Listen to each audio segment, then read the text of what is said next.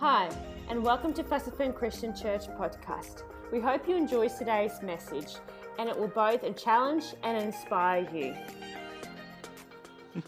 Who remembers Pastor Ernie? Yeah, he preached here a few years back, and a magnificent message about your mother. I remember your mother and the prayer that went through and for you. And people are still praying for you. Okay. We love him, but he's a big tease. So, I just got to get in first. All right. Let's turn to the Word of God, shall we? You ready?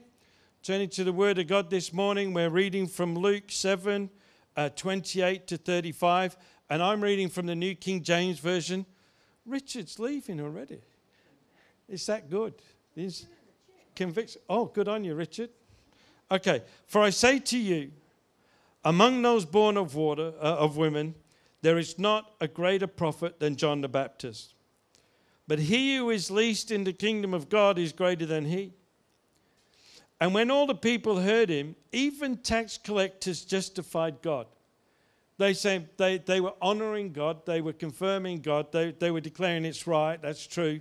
That's what they say when they justified God. Even the tax collectors justified God, having been baptized with the baptism of John. But the Pharisees and the lawyers rejected the will of God for themselves, not having been baptized by him.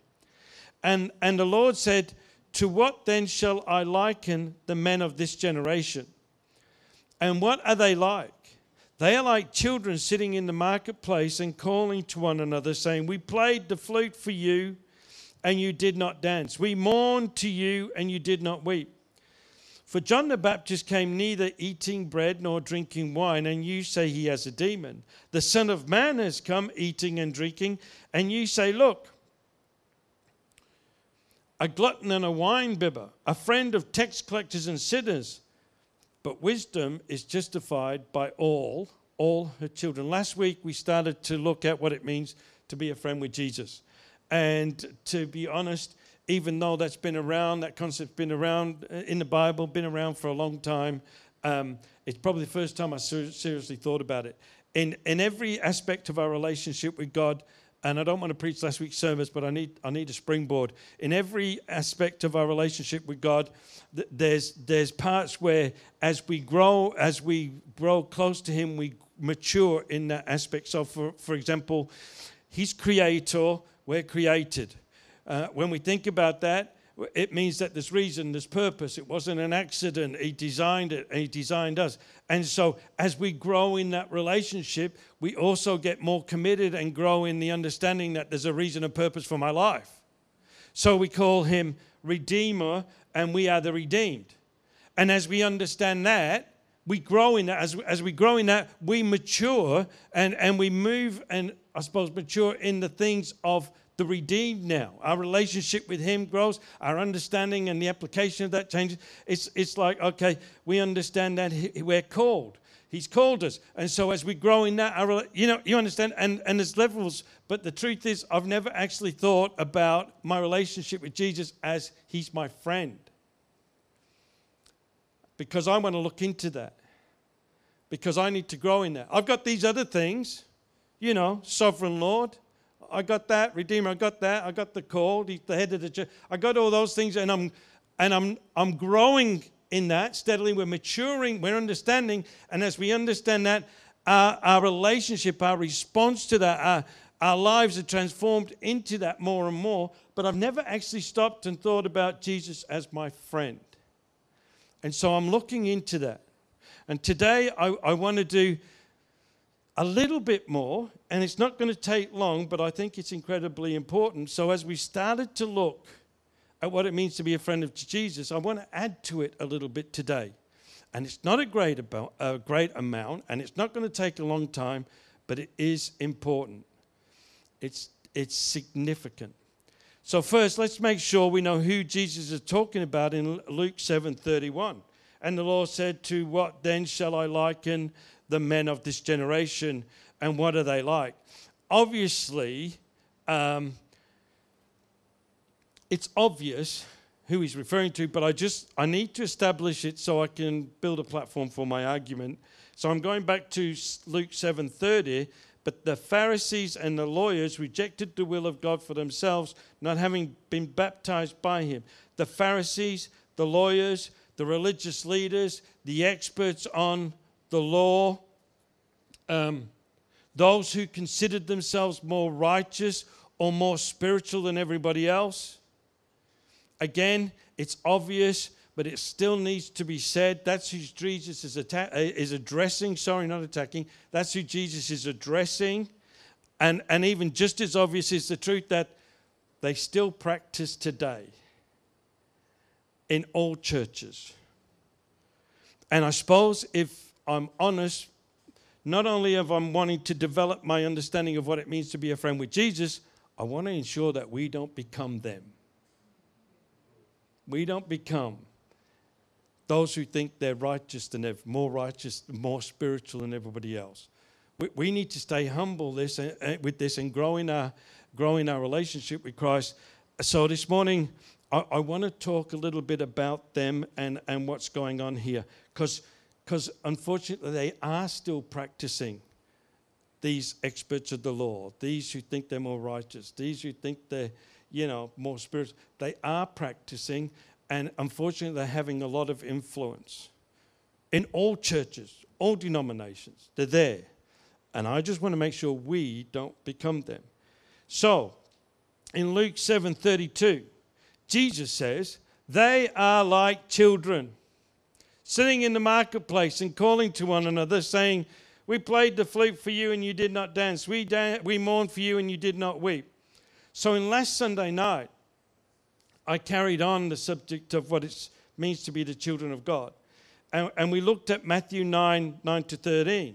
And I closed with verse 13. But I want to repeat it right now again, because I can springboard to something else. In Matthew 9:13, we read, Jesus talking, but go and learn what this means. I desire mercy, not sacrifice. For I did not come to call the righteous, but sinner to repentance. So when Jesus says, go and learn what this means, I desire mercy, not sacrifice, it was quite in the front to the people he was addressing. Because they were experts in the law. They were the people who understood the Word of God. They had what was their Bible, I suppose, and they were responsible to make sure it was carried out. And then so they're the experts, and all of a sudden Jesus is saying, now you better go back and read that thing so you understand what it's really saying, not what you think it's saying. Right? It was an affront to them. Yet Jesus tells them to go back and learn what it really means. That must have been they must have just been so writhing, reeling. They must have been steaming when he said that to them. I suppose the challenge that comes out of this account, out of that statement,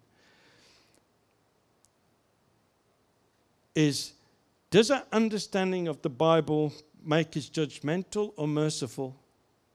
That's what Jesus is saying there. After they'd used their interpretation and understanding of the Bible, Jesus says, you need to go back and learn what this means. I desire mercy, right? Not sacrifice. And so the bottom line is, does our understanding of the Bible make us judgmental or merciful? Because I want to suggest that if it makes us judgmental, we need to go back and rethink, restudy what it really says to us. But unfortunately, you know it as well as I do, that far too many in the church are ready to quote Scripture and condemn people and judge them when they really misquote what God's intention was. And his intention was to lead us mercifully and gracefully into his presence to bring healing. It's like, okay. It's like his grace is sufficient. Paul taught that. Grace is sufficient for me. I am who I am by the grace of God. There's no doubt about it. I'm saved by grace, not by works, lest anyone should boast. It's all grace, right? But then we have an extra layer, and it's like we say, but if you want to make sure, you need to stop doing this and start doing this. And we think that if we don't follow that rule, that these people who are the self-appointed judges of the church will come down on us and claim you're gonna be cursed, you're going to lose your blessing, I don't even know if you're going to be saved. But the truth is, no matter what we do, God's grace is sufficient and we're saved. It's just that God says, I got a better way for you where it doesn't hurt, it's not as painful. And in fact, if you walk the way I ask you to walk, then you can learn and you can grow, and life will actually get better for you, not worse. So it is possible for you to be saved and yet your whole entire life be absolutely miserable because you're not walking in the principles of God. But that doesn't exclude you from salvation, because salvation is bought with the death of Christ, the blood of Jesus. But we subtly and not carefully, we make it conditional. Well, it's not conditional. You understand what I'm saying? Once you start to believe in Jesus, you're saved. You're absolutely thoroughly saved, because his blood is more powerful than your sin. His obedience to the Father's will and the expression of that love that was displayed on that cross is more powerful than anything else in all of creation. It's just that God says, okay, you're saved, but there's a better way to live. And it's less painful, and it doesn't hurt as much. And it'll be beneficial not just for you, but for your children also, right? So we need to understand that. And so if our understanding of the Bible makes us more judgmental than it does merciful, there's something wrong. We got to go back and read the scriptures, what they really say. In this, Jesus calls Pharisees, lawyers, the religious leaders, the experts of the law, those who consider themselves righteous or more spiritual, he calls them children. Now, usually when he talks to us and calls us children, or calls people, he's talking about innocence. But in this case, he's not talking about innocence. He's saying the people that act like this are immature in the things of God, immature in the understanding of the Word of God. That they can pinpoint all this stuff, but if it leads them into being judgmental instead of merciful, they're immature in their understanding of the things of God. Now, you can get cranky with me if you want, but I'm not making this up. I'm just reading what's in the Bible. This is the word of Jesus. He calls them children. He calls them immature, not the innocence component of children, but the ignorant component of children. The next part is really interesting, and there's quite a bit of debate I've discovered about this. So in Luke 7:32, we got that they are like children sitting in the marketplace looking for attention, not private, public, calling to one another, saying, we played the flute for you, and you did not dance. We mourned for you, and we did not weep. So when I started, I thought, I need to make sure what I say about this is right. So I did my research, and I looked at different historians and theologians, and some of them will even suggest that the bit about the flute comes from a Greek philosopher, Aesop's Fables, where apparently he had this fable about a fisherman piping, where a fisherman plays a flute hoping to attract fish, and when it doesn't work, he lowers his net, and then the fish jump in. So he says, you wouldn't dance when I pipe, but now you haven't stopped dancing. And so there's some lessons there. And so a lot of guys think, well, Jesus, this is 300 years before Christ. They think he's quoting this, but I don't think he's quoting it. I don't think he's quoting them. I don't think it's about, playing a flute for children. I think it's about reference to celebration. It's reference to part of the Hebrew culture's marriage ceremony where there's a celebration and there's someone playing a pipe. There's music. And what happens is you usually get up and dance in celebration at the wedding. I think it's that simple. But I put the other one just in case I'm wrong. I don't think I am, but just in case, there was plenty of, I nearly said experts, but we're looking at them in a negative term today. So theologians, historians who suggested that perhaps, and I suggest perhaps they're wrong, and this is really just about marriage, because the next one talks about grieving. We mourned to you, and you did not weep. I think they're talking about weddings and funerals.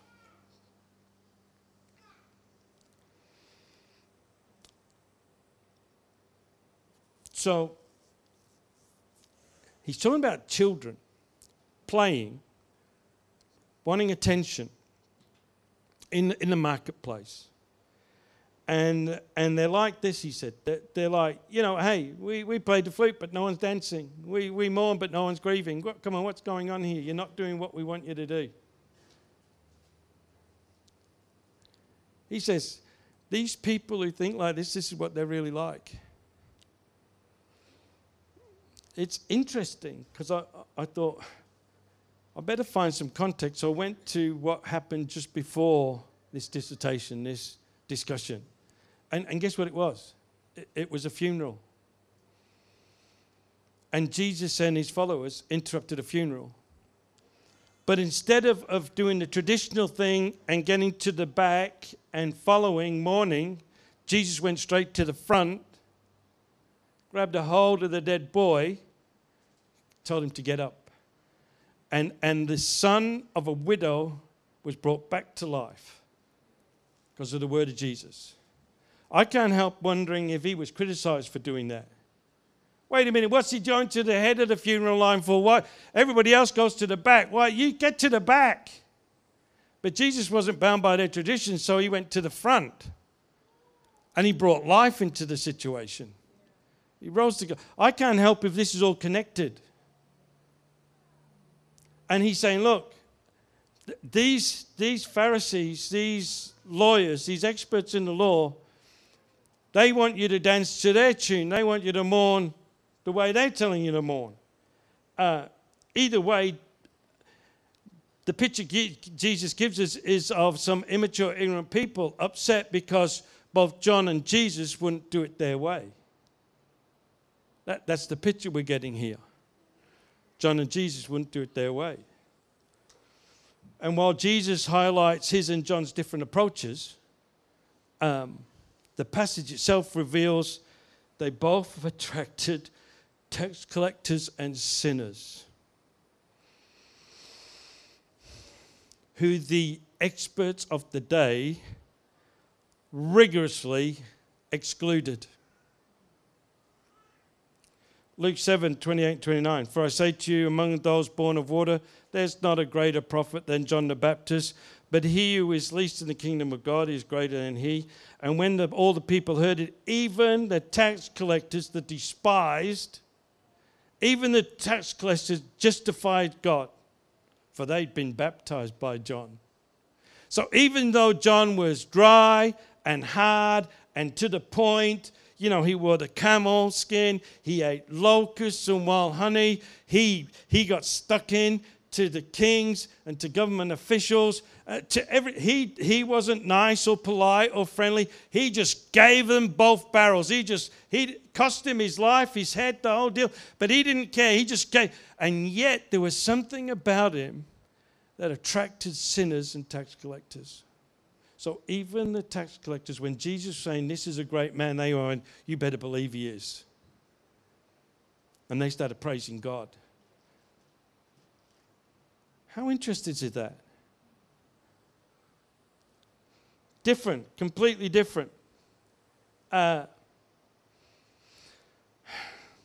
then in Luke 7:34, he says, the Son of Man has come eating and drinking, and you say, look, a glutton, a winebibber, and a friend of tax collectors and sinners. So even though Jesus was friendly, we got to get this being a friend of Jesus stuff. I'm already thinking about the proverb where it just says, if a man's got friends, it's because he's friendly. But there's one that sticks closer to you than a brother.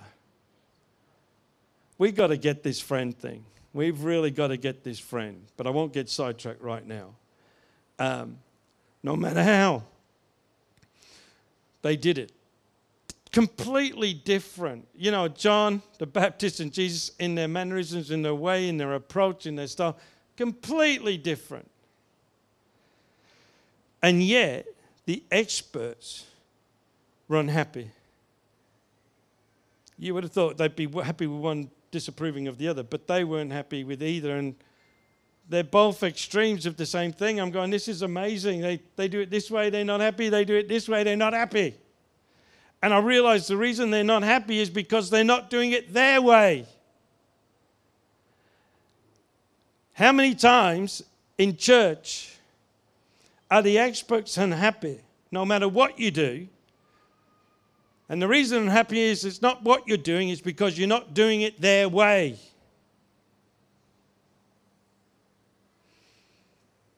But friends, don't do that. I love the next bit. Luke 7:35. But wisdom is justified by all her children. We could preach all day on that one. But let's just keep it short.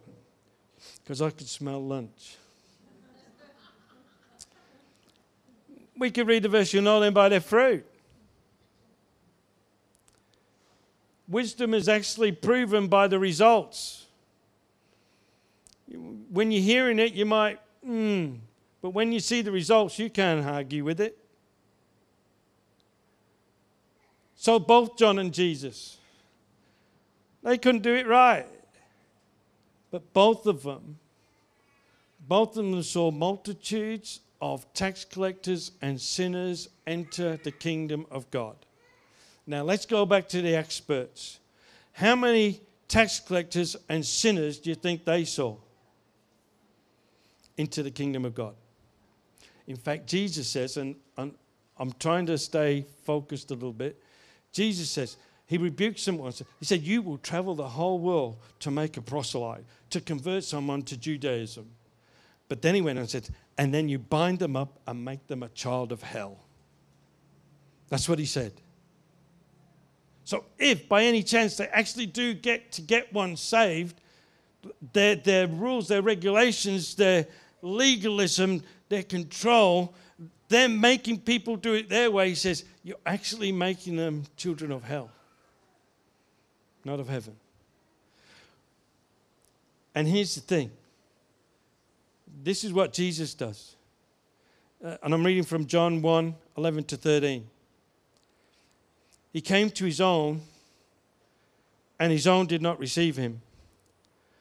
But as many as received him, to them he gave the right to become the children of God. To those who believe in his name, who were born not of blood, nor of the will of the flesh, nor of the will of man, but of God. The Pharisees, when they proselytized, when they saw a convert, they made them a child of hell. When Jesus, the friend of sinners and tax collectors, enters into a relationship with them, he makes them a child of God. I want to take this further about being friends. Jesus wants to be your friend. Sure, Lord and Savior, absolutely correct. And as we understand Lord and Savior, our relationship grows as we understand that, and that our understanding of that grows. Our relationship with him grows. Pertinent to what we understand as Lord and Savior, it grows. Sovereign Lord. Redeem all those things that we are coming to terms with, that's changing the way we see him and is developing and strengthening our relationship with him. But above all now, you need to see, he's your friend. And if you let him in, what does that mean? It means if you let him be your friend, he'll make you a child of God. Because he wants to be friendly with you. He's not judgmental, he's merciful. I'm wondering this morning, I know, even us Christians, regularly wrestle with guilt, shame, condemnation. And because of that, we distance ourselves or exclude ourselves from all that he has. We back off. And we might not say it, but we think and we act like, how could Jesus love me? I'm such a terrible person. How could Jesus want to be my friend? It doesn't make sense. But that's because we're thinking it through our understanding and through our hearts, not his understanding and his heart. He wants to be your friend. And all you have to do is allow him. Oh, yeah. We got the formulas to make the process. We can say, repeat after me the sinner's prayer. I believe that Jesus died on the cross for my sins. I believe I'm forgiven. I believe in him. I believe he was born of a virgin. I believe he came to die on the cross. We can say all those, and they're helpful. We can quote Romans 10:9, if we believe in our hearts and confess with our mouth, we shall be saved. We can do all that. They're helpful. But the thing is, what's only necessary is that our hearts start to turn towards him. We just start to look at him. We just start to open up to him. We just start, and this is before we even understand anything. When we just, that moment when, and I said this last week, and it's so powerful. The thief on the cross, he didn't say the sinner's prayer. He didn't even repent. He didn't do the New Christians class. What happened to him? Well, he had a really bad day, and he died at the end of it. But here's the thing. In the morning, he saw Jesus. And stuff was happening, horrible stuff was happening to him and Jesus, but he just kept looking. And it got to the point where he said, the other convict who was dying on the other cross was criticizing another guy, and he said, "You idiot, don't you know? He's done nothing wrong." See, following Jesus on with that cross, he started to see and realize this is an innocent man. He started to, maybe he'd heard some of the stuff that he was teaching or some about the miracles, and he started, this is an innocent, and till he got to the point where he said, "Lord, when you come into your kingdom," he realized he's the king. He realized he's the son. Will you think about me? And Jesus said, this day, I'm telling you, this day you're going to be with me forever. See what happened? His heart started to turn because he started to see something. That's the moment when many of us have a testimony where we knew nothing about God, knew absolutely nothing, but then something happened, and all of a sudden we turned and we had a closer look, or we had a feeling, and all of a sudden he got our attention. And we started giving him back a bit of attention. And I believe in that moment, we were saved. That's me. That's just me. He wants to be your friend. We paraphrased him last week where he said, Jesus died for his friends. He didn't just die for sinners and tax collectors. He died for his friends. He wants to be your friend. So what does that mean? He said, well, I'm not sure what that fully means yet. I've been the last 2 weeks I've been, doing life, and as you do, you think about the things of God and your relationship and your understanding, and you're trying to work out things and putting things in place and turning to him at the right time. But all of a sudden, the last 2 weeks, I've been trying to, Jesus, my friend, what does that mean today? What does that mean in this situation? What does this mean in this challenge? Jesus, my friend, right? And I've got to be honest. It's not that easy for me, but I do know he's my friend, and he's not here to condemn me. He's not here to cut me off, to exclude me. He's my friend. He wants to actually draw me closer. Can we get to that point? Jesus is your friend. He wants to be your friend. And the only thing that's stopping him isn't anything to do with your past or the horrors of your life. The only thing that's stopping him is you. Why don't you let him be your friend? Come on, why don't you let him be your friend? I don't know if it's not theological enough or, super deep and spiritual. I don't know if it's just too simple. I'm struggling with it. But I know Jesus, not only my Lord and Savior, not only the head of the church, not only the one I'm giving an account to, but my friend. And I'm wrestling with that during the week, I'm telling you, but I want him to be my friend. He is my friend. I've got to let him be my friend. What about you? Can we pray? Father, right now in this house, by your Spirit, I'm looking upon a group of people who've known you for a while. Many of them have faithfully served you for a long while. They've grown in their relationship with you. They've grown in their understanding of you. different aspects of that relationship with you and how strong, because you walked them through some very difficult challenges. But I pray now you'll add to that list of their understanding of their relationship with you, the different components, aspects of that today, by your Spirit. Not only will they able to, Jesus is my friend, but they'll really understand how that means, and they'll start to understand how to respond to that they will be called the friends of God. Oh Lord, by your Spirit right now,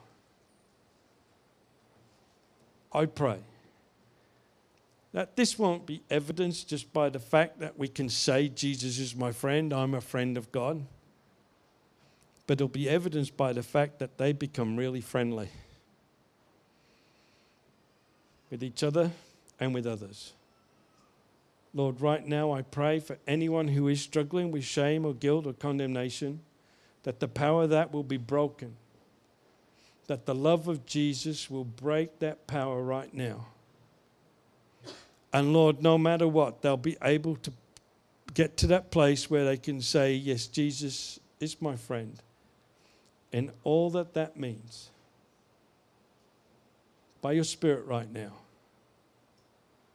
In Jesus' wonderful name I pray. Thank you, Lord. Thank you, Lord. Thank you for listening to our podcast. We hope you were blessed with today's message. You can connect with us at fastfirmchristianchurch.com.